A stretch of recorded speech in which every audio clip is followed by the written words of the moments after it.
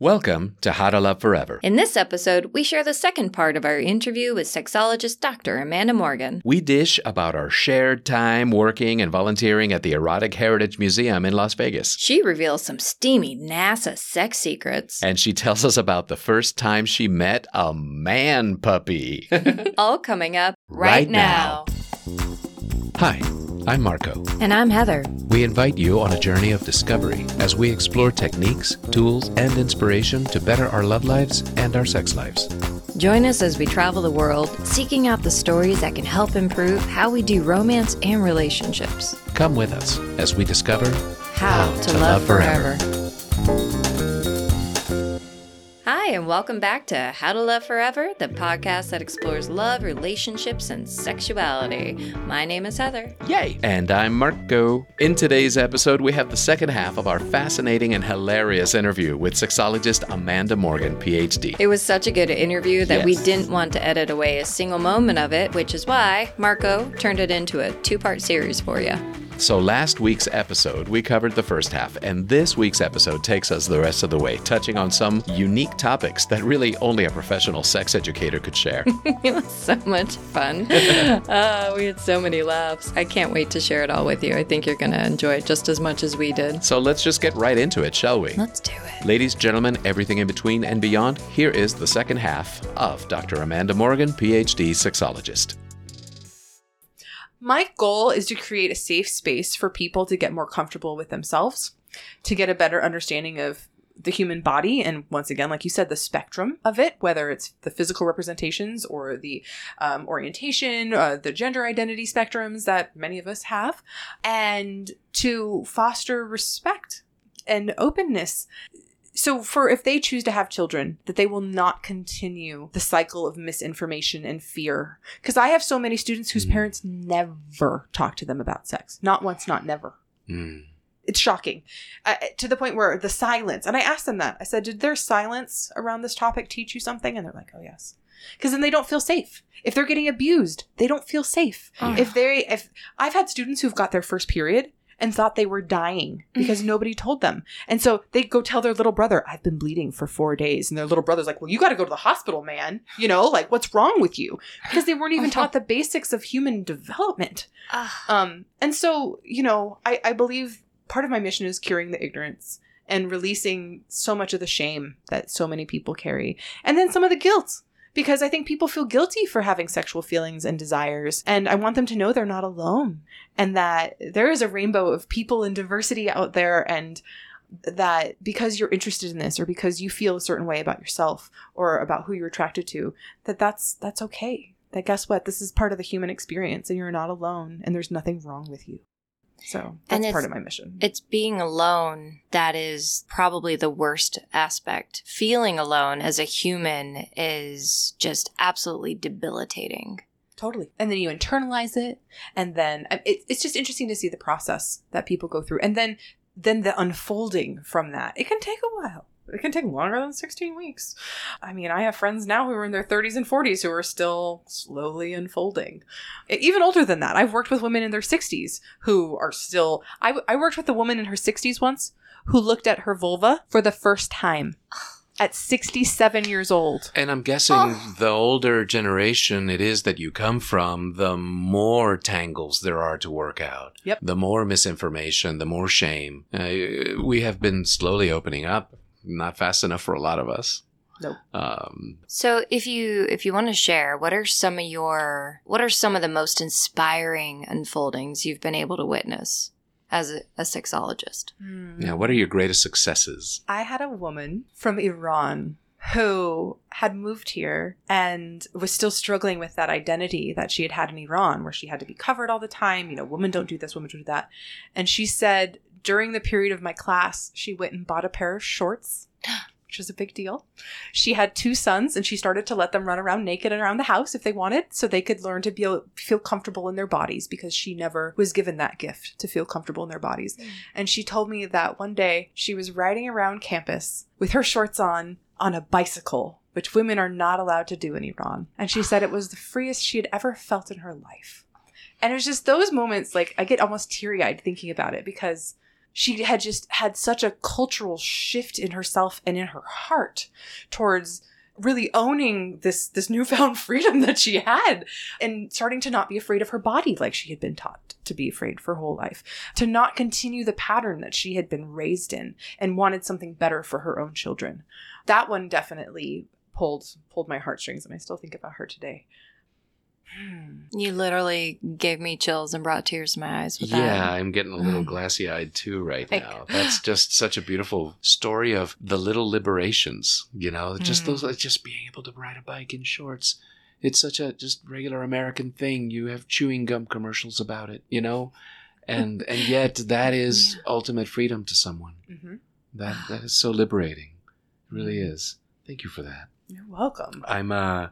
I'm really inspired by the work that you do, your arc, your historic arc. Obviously, we've known you for 15 years or so at this point. Almost, yeah, because I think I was 22 when I started working actually 21 to 22 when I started working at the museum. So I've met you literally 13-ish years ago. Wow. Which, yeah, time flies when you're having fun.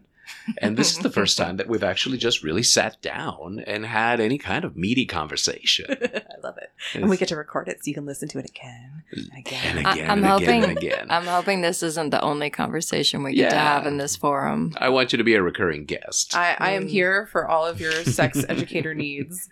But so you had asked me, and I just kind of wanted to finish. How the hell did I get to the museum in the first place, right? So I love that. Yes.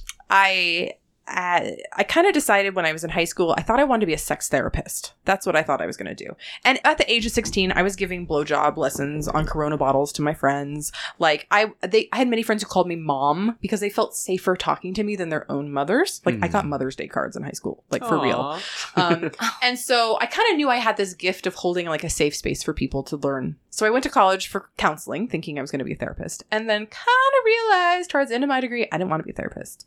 It's a hard route. And I didn't want to be angry when people didn't take my advice, or when they went back to the person, or when they started doing the drugs again, or whatever. And so I went and started after my bachelor's in human services counseling, I started my master's in public health. And about 6 months into that, I discovered the Erotic Heritage Museum. And at the Erotic Heritage Museum, one of the goals when they first started was to make it a satellite for the Institute for Advanced Study of Human Sexuality, based out of San Francisco, which is a sexology school that had been around since the 70s. Sadly, it is no longer around. It was kind of a family business, and as the family has died out, so too has the school. But not the people that it created and brought together, which I think is important. We're all still out here doing some powerful work. This is a very good thing to hear. Yeah. So while I was doing my master's, I actually did my doctorate at the same time. And I got my doctorate in human sexuality right around the same time I got my master's in public health. And that's why I was kind of literally right out the gate from graduating. UNLV's sex educator was retiring, and my boss was like, "Hey, you want a job?" I was like, because he knew I'd worked at the sex museum for several years, and he's like, you want to come teach? We need somebody, and you're definitely the most qualified person I know. So I started teaching at UNLV at 24, which is just wild, and worked a little while for the museum, and then kind of, that tapered. If anything, I'd kind of volunteer a tiny bit. But the museum, I was the event director and the education director at the museum. And then the manager was Dorian. And together, as you all remember, we had some wonderful parties. We made some memories. And even my partner, I met at the sex museum. At least half of my friends I have met from working at the Erotic Heritage Museum. And so I'm so grateful the universe put me into that world, because it shifted everything to the direction that I was kind of hoping I would end up in. And I'm very much living on a daily basis now. So thank you, Dr. Ted, wherever you are in the universe. Thank you. Thanks, Dr. Ted. Yeah. Good job, Dr. Ted. We appreciate it. Those were great days at the Erotic Heritage Museum. And just for those in the audience that don't know, it is the sex museum in Las Vegas. And when Dr. Amanda was working there as an educator and curator, entertainment coordinator, etc., toilet cleaner, we did it all. Heather and I, yes, indeed. Heather and I were, with our small entertainment company that we have in Las Vegas, we were helping put together fundraisers for the museum. So the parties were quite interesting. There was, obviously the walk through the museum. So it was always like this sort of erotically charged environment, and lots of people from very diverse walks of sexual expression, were there to show support for the museum. And that's one of the things that I really appreciated the most about that time is seeing the diversity of life experience expressed in sexuality that attracted people to the museum because of how safe they felt there. It felt like a sex positive recreation center. Like that, because we had so many different communities. We had the rope bondage people, we had the leather people, we had trans folks. We even had a cross-dresser convention one time, which is different than trans folks, by the way. Sure is. Yes, it is. I mean, we had so many unique people through there. I mean, the BDSM community had their arms very open to us and us to them. And I mean, I learned so much just interacting with people. So many of the misconceptions I'd had when I was a 21-year-old, wanted to work at the sex museum thinking I knew everything. Like, I didn't know shit. I didn't know anything. Like you were asking funny stories. Do you want one of those like, oh my God, museum stories? Yes, please. Bring it. So I think I've been working there a month and a half. So I was still very green. And, going in like, welcome to the museum. Let me just show you around a little. Because I enjoyed giving a little bit of the tour. So I started talking to this guy. And he's like, oh, I own an erotic bakery in San Francisco. And I'm like, oh, that's fun. Welcome to the museum. He's like, oh, yeah, I love living there. I have a puppy. Do you want to see a picture of my puppy? And I'm thinking like, oh, golden retriever puppy. Like, oh, cool. Pulls out his phone. And it is a man. It is a naked man in a Doberman mask. Okay. Like full leather, like little paws, little tail butt plug. And he's like, yeah, this is my puppy. And I was like, oh, it's a man puppy. And like, I really had not had a ton of exposure to that at that time. He's like, yeah, he comes over on weekends and he has his little bed and he sleeps at the foot of my bed. And, but we do have sex. And he has a collar, but he's in trouble right now. So I might take his collar away. And it was just, and I'm like, can you bring your puppy here?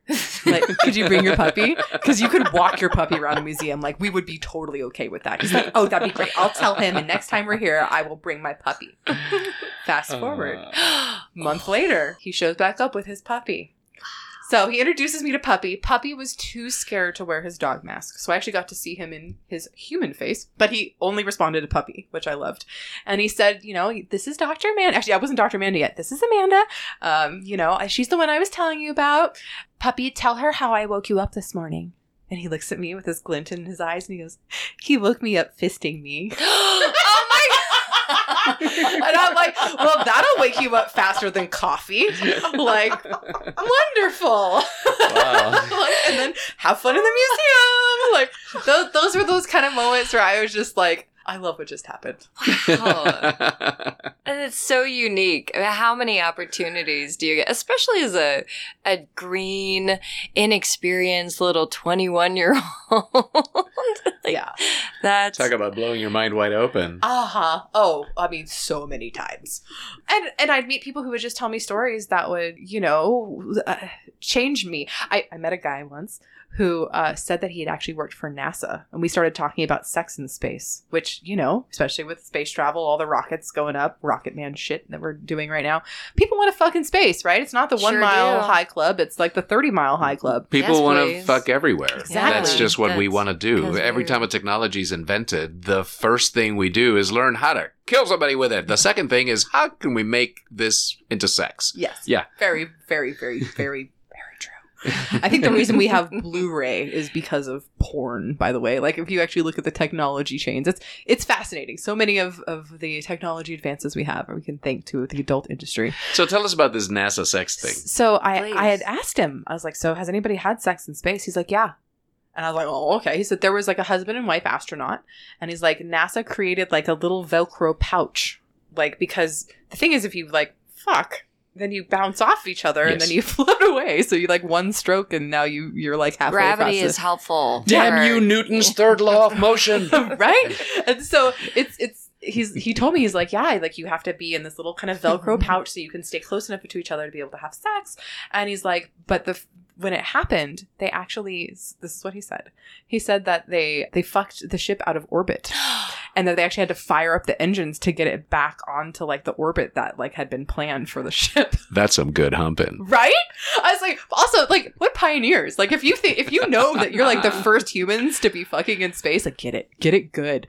Like, I'm sure like most things space, the Russians did it first, but you know, the Americans, it counts. It counts. It counts. But the whole bungee bumper getup must have been a very interesting thing to look at. Did you ever see pictures of it? No. I would have loved to. And it was funny because it was one of those where he's kind of like giving me what felt like the inside story, right? You know? And then he told me later that I could tell you, but I'd have to kill you. It felt like that. And then he's all like, "Oh yeah, you know, I retired and now I own an online sex toy store." And I was like, "Oh, sweet. Yeah, you're doing good for yourself. You have fun." That's wonderful. But yeah, I was at the museum for 4 years in terms of the time I worked there and then the time that I kind of was around. And then it basically shut down and completely switched management. And so it is run completely by Deja Vu now. I remember those times, and I remember being quite sad for the turnover. And of course, you know, Deja Vu, you know, they do their own thing, and they are running an adequate thing. In my personal opinion, because of my involvement with the previous iteration, it was, it's the version of it that's in my heart. Mm-hmm. Yes. And I always appreciated how like sex positive nerdy it was, because you think sex museum and it's like, oh, it's got to be, you know, raunchy, or it could be this whole permutations of things, but it was just so very wholesome. There was an academic side of it, especially with the library being there, that it isn't there now. Obviously, it feels in more of a storage unit about a mile that way. Okay, for our next podcast interview, we're going to go rummage around in there, and we're going to get some nostalgia. Yeah, you would love that. Believe me. Let me ask you about the relationship between sexuality and relationships. Mm-hmm. I would like to bring in sort of guide the conversation a little bit in that direction, because obviously it's kind of what our podcast is about. We all know the answer. Sexuality is very important to relationships. You, as a technician and intellectual in that field, can answer how. So I would like to hold space for the fact that some people, sex isn't important, right? Thank you. We do have our asexuals who they don't sex. Just they'd much rather like have a good piece of pie than have an orgasm. It's not the way that their brain is wired. They say that's about 1% of our population. Okay, now for the majority of people, I think sexuality, kind of as we grow up, it's kind of how adults play. I think that's a way that we bond. Huh. It's a way that we explore. I think in relationship, it's a way we get some validation from it. Like, and not everybody gets their validation from sex, but some people, like, they need sex to feel validated. If sex is not happening in their relationship, they feel like, what is the point of this relationship? There's chemicals in our brain that sex likes to release that can make us feel very good and very connected, right? We've got the vasopressin, and we've got the oxytocin, and then we've got the good old dopamine. You throw that in there, and right? And so you start feeling real good. Orgasm is definitely a powerful, intimate thing to share with people. I feel like a lot of people feel like their sexuality is connected to someone else having to share it with them. Well, I definitely am more of the, I think we all own our own. I think you should be responsible for your own pleasure as well. Mm-hmm. I think self-pleasuring is very important, especially to learn how to have pleasure and then be able to articulate that to other partners. Like the whole, they gave me an orgasm. That always bugs the crap out of me. Because it's like, I can't be like, here's an orgasm. Yes, like, I got this orgasm from Amazon. Yes, yeah. 10 orgasms. The 12th is free, you know, like you swipe it and you come. Like, we're not there. Because it is an inside job, right? I think sexuality for centuries has been a way that we've been controlled by religion, by culture. When you make someone afraid of their own body and of their own natural hormone cravings, you control everything about them. And I think that we can look back for thousands of years of history and seen how sex has been used to control people, right? Indeed. They used to say, you can't have sex on Sundays and you can only have sex in one position, and, you know, depending on what religious only with background. this one person and only to make a kid, and yes. yeah, all of those things. Yeah. All of the restrictions. And so I think that there's a lot of hang-ups. I think a lot of, for example, to work with college kids, especially if they have not yet had sex, a lot of them, especially the ones who want to wait till marriage, have sex on this platter. That's just this shiny, amazing, wonderful thing that's going to be so amazing when they do it. And I'm like, so you guys, just so you know, like, the first time you have sex it might not be very good. It's probably going to be pretty stupid and awkward. Yeah. Mm-hmm. And it's funny because the students who are, sexually experienced usually say, oh, yeah, it was awful. Like, it was, this is what happened. And it was awful and confusing. And my parents walked in, whatever. There was broken glass and a nosebleed involved. I've heard some stories. And the smells. The police never left the house. I had a student once who his first hand job, the girl pulled back too far on his foreskin and ripped open his foreskin, and they had to end up in the hospital. So, sometimes your sexual debut can be kind of rough. Oh, so sad. But I think we need to have these, conversations about, yes, sex can be a spiritual experience. I personally have had sex that, I've seen mandalas. I had sex one time. I saw a map and a flag. I was like, what is happening in my brain? What? Were you having sex with Christopher Columbus or what? I mean, maybe someone discovered a new land. I literally went and looked up flags trying to find out what flag I orgasm hallucinated, and I couldn't find it. Oh my gosh. So, I think sex can take you out of your body and connect you to a higher power. Indeed. of just transcending when you're crying, and coming. That's a thing. I think many people never get there because maybe they don't even give themselves permission to let go enough to go there. Mm-hmm. But I think it's a very human thing. I think it is the most human thing. It is, in fact, how we make humans. And, that is why I also like to remove the shame and the taboos around this, because I think it is, in fact, the most basic thing. If we were not having sex, humanity would be over very quickly. So with relationships, I think it can be hard because a lot of people are afraid to share what they want. And I think that that's one of the things that good relationships have is good communication. And so we're not ever taught sexual communication. You have to kind of learn that. It might not have ever been modeled to you either. And so really empowering relationships to feel comfortable to ask for what they want instead of deciding that their partner's going to think they're a freak or going to leave them because they, want to use this new toy or they want to lick peanut butter off your body or whatever you're into, right? And so some people I think will, I have a friend. She's been married for 25 years and she fakes it almost all the time. Oh, no. And when her husband is done, after she's flailed around putting on a show, he goes and showers and she masturbates and comes. And that's just it. That's and when she told me that, it broke my heart. And she's like, well, I can't tell him the truth now. I've lied to him for 25 years. What do I do? And I was like, okay. And that she's not the only person I've heard those stories from. And so some people I think will put up with a lot, even if they're not getting their needs met. And I do hope that with this podcast you're all doing, that you can raise some awareness about communication and about it being okay to share what you want and to get your needs met. Because it's amazing how many people will sacrifice themselves just to keep their partner happy, even if they're lying to them. That's exactly our goal. And if you're lying to your partner, are they happy? Truly? If you don't have integrity, if you don't have honesty and that true connection, and if your partner knows there's something missing, if you're not having a true orgasm, for example. There's that adage, ignorance is bliss. Mm-hmm. Is it really? Is it really? Wouldn't you rather frame your relationship as this sacred space where you get to explore everything that gives you joy, everything that gives your partner joy, and play like in the Garden of Eden without shame, without guilt, Mm-hmm. It's my guess. That's what we're trying to help promote in this podcast is a relationship structure more open to opportunity, to possibility, to diversity, to play within the boundaries of what makes people comfortable in their own sense of integrity. I would argue that lying to somebody for 25 years is not necessarily within that definition. And there are reasons that is being done, but not necessarily a thing that I would say, hey, let's do that. So for me, yeah, it is very important. As sexual people, obviously sexuality is very important to us in our relationship, which is where my question came from.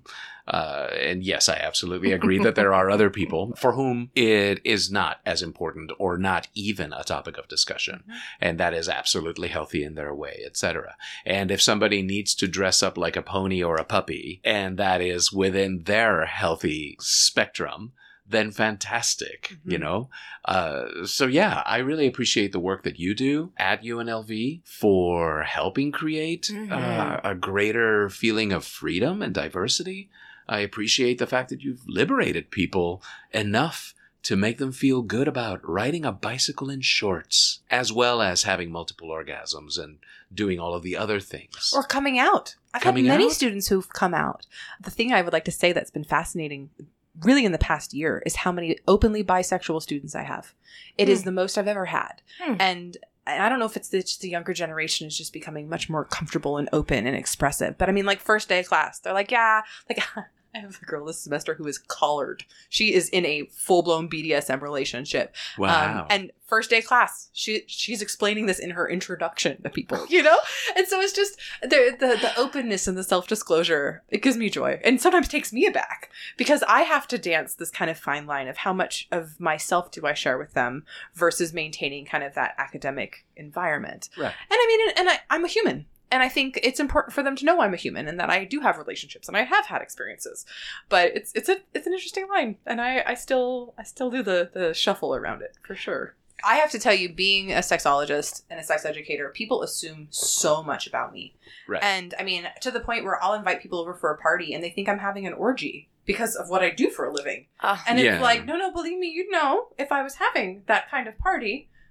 Also probably wouldn't have invited you. But like, it's amazing to see. I mean, even my colleagues, some of them, there's the assumptions they make about me. The things that people have said to me, like how I must do research on everybody, or I must be having sex with everybody. Or just the gross things where people are like, I'll get an A in your class, or I'm hot for teacher. And I get, like, honestly, none of that does anything for me. If anything, like I'm just dry. Like any possibility of arousal is 100% gone when you start like teacher fantasying me. Not my kink, not my thing. Which is also why I've successfully gone 10 years without sleeping with any of my students. Congratulations. Thank you. Yes, I'm glad we got that on record. Yes. Clap, clap, I clap. have never clap, done clap, that. Just in case there's any doubt. I'm very proud of that, though. Because believe me, I know college professors who do sleep with their students. And I just have had to hold myself to a higher standard because of the assumptions that people have about this field. Well, you're holding a stick of dynamite thematically in your hand.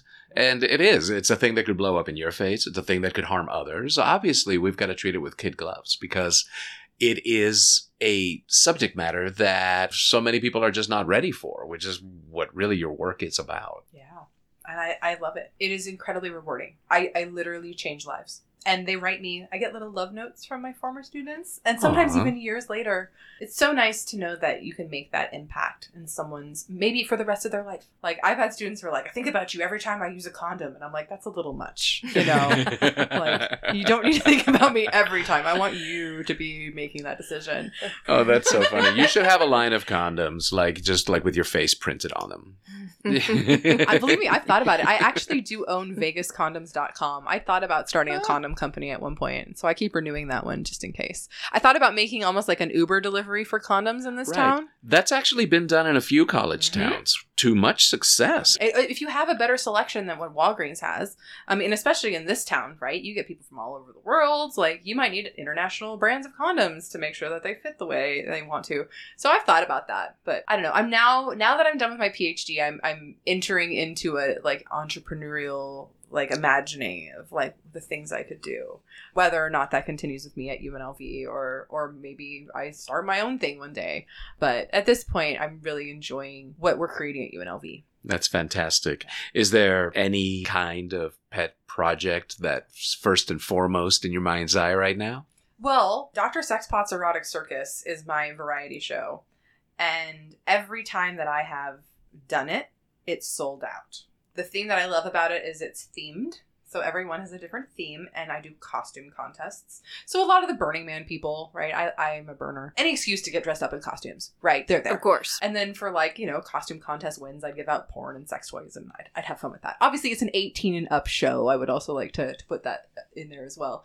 I am a creative person like you guys. I'm a musician. I have been a professional salsa dancer at one point in my life. Like I've worn very many hats, and it's nice because I'm coming into a point where I now have time to be creative again.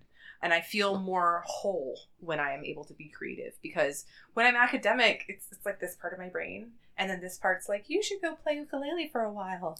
And I haven't nurtured it. And so just recently, like I just performed at the Planned Parenthood fundraiser. Oh, wow. The governor was there, which is really cool. That's awesome. And that was like one of the first times in 3 years I've been on a stage.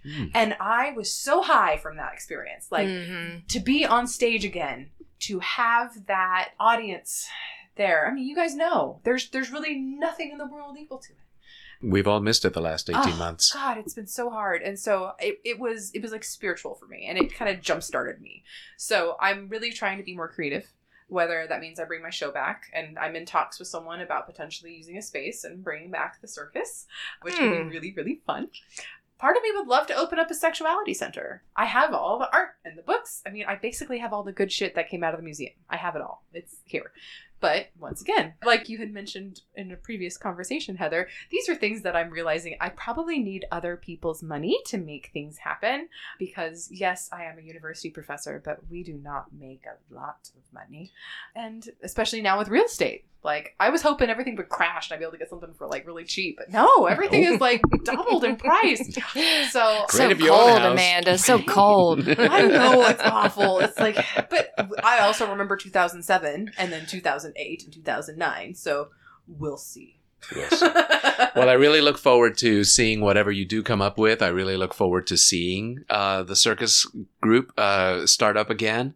And I definitely want to be kept in touch. We want to be kept in touch with all of your comings and goings. Dr. Amanda Morgan, this has been a really fantastic time to hang out with you, to catch up, to get a little deeper into the great things that you're doing at UNLV with your studies and with your visions for the future. And if you could do me a favor, you remember so many things, but I don't know if you're already keeping a journal of the different experiences you have, the different stories that come across your daily life, whether it's through students or other people that you help.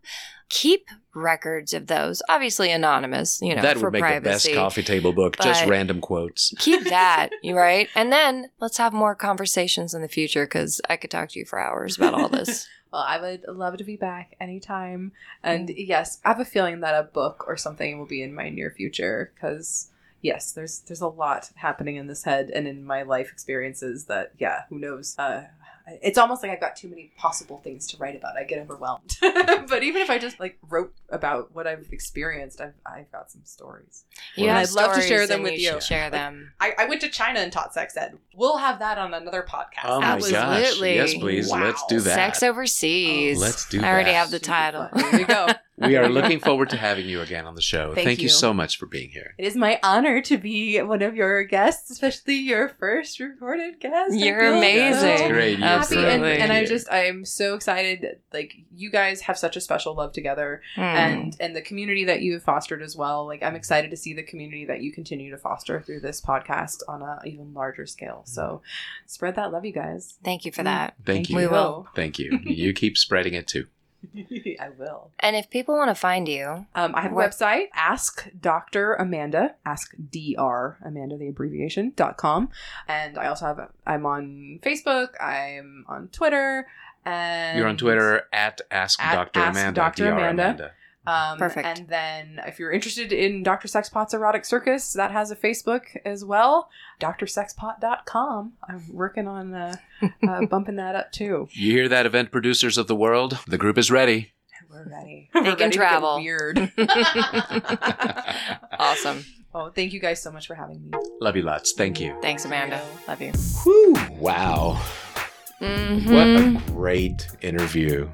She is really fun to talk with every time. So much fun. So many stories, right? Yeah, all those little liberations she gets to experience working as a sex educator. Right. Helping open people's minds and self-expression. Yeah. It really is interesting to me how she ended up becoming a staff staff member of a sex museum. Right? And then the nerdy academic diversity that was found at the sex museum. Exactly.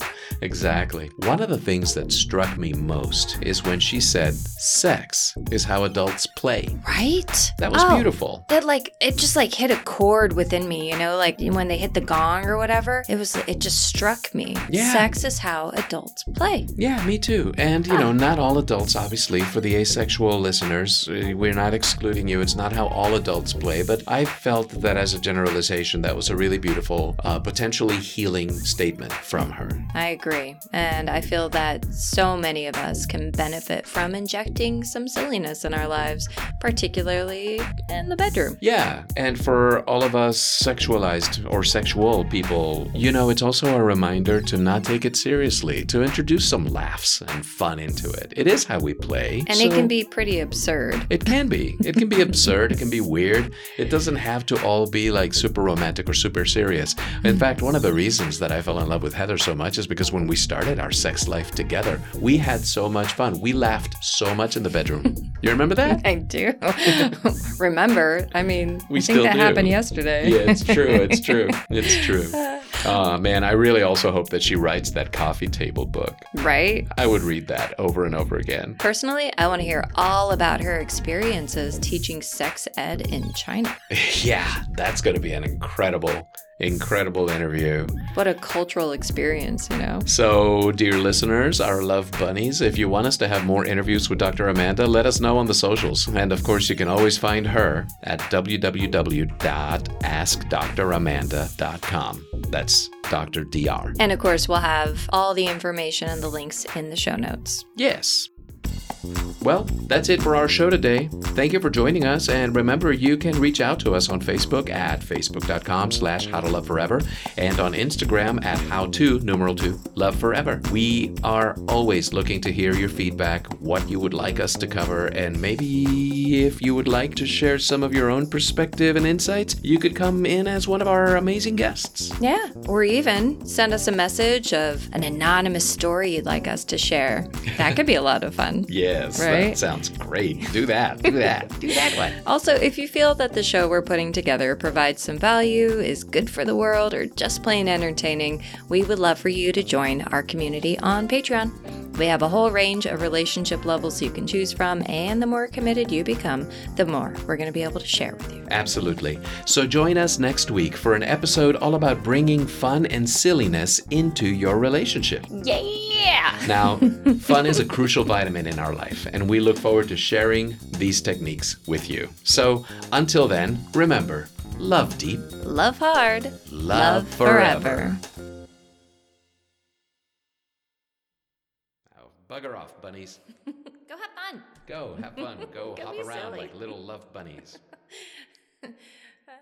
Go make love in a field. So long as it's not in public property, because you could get arrested for that.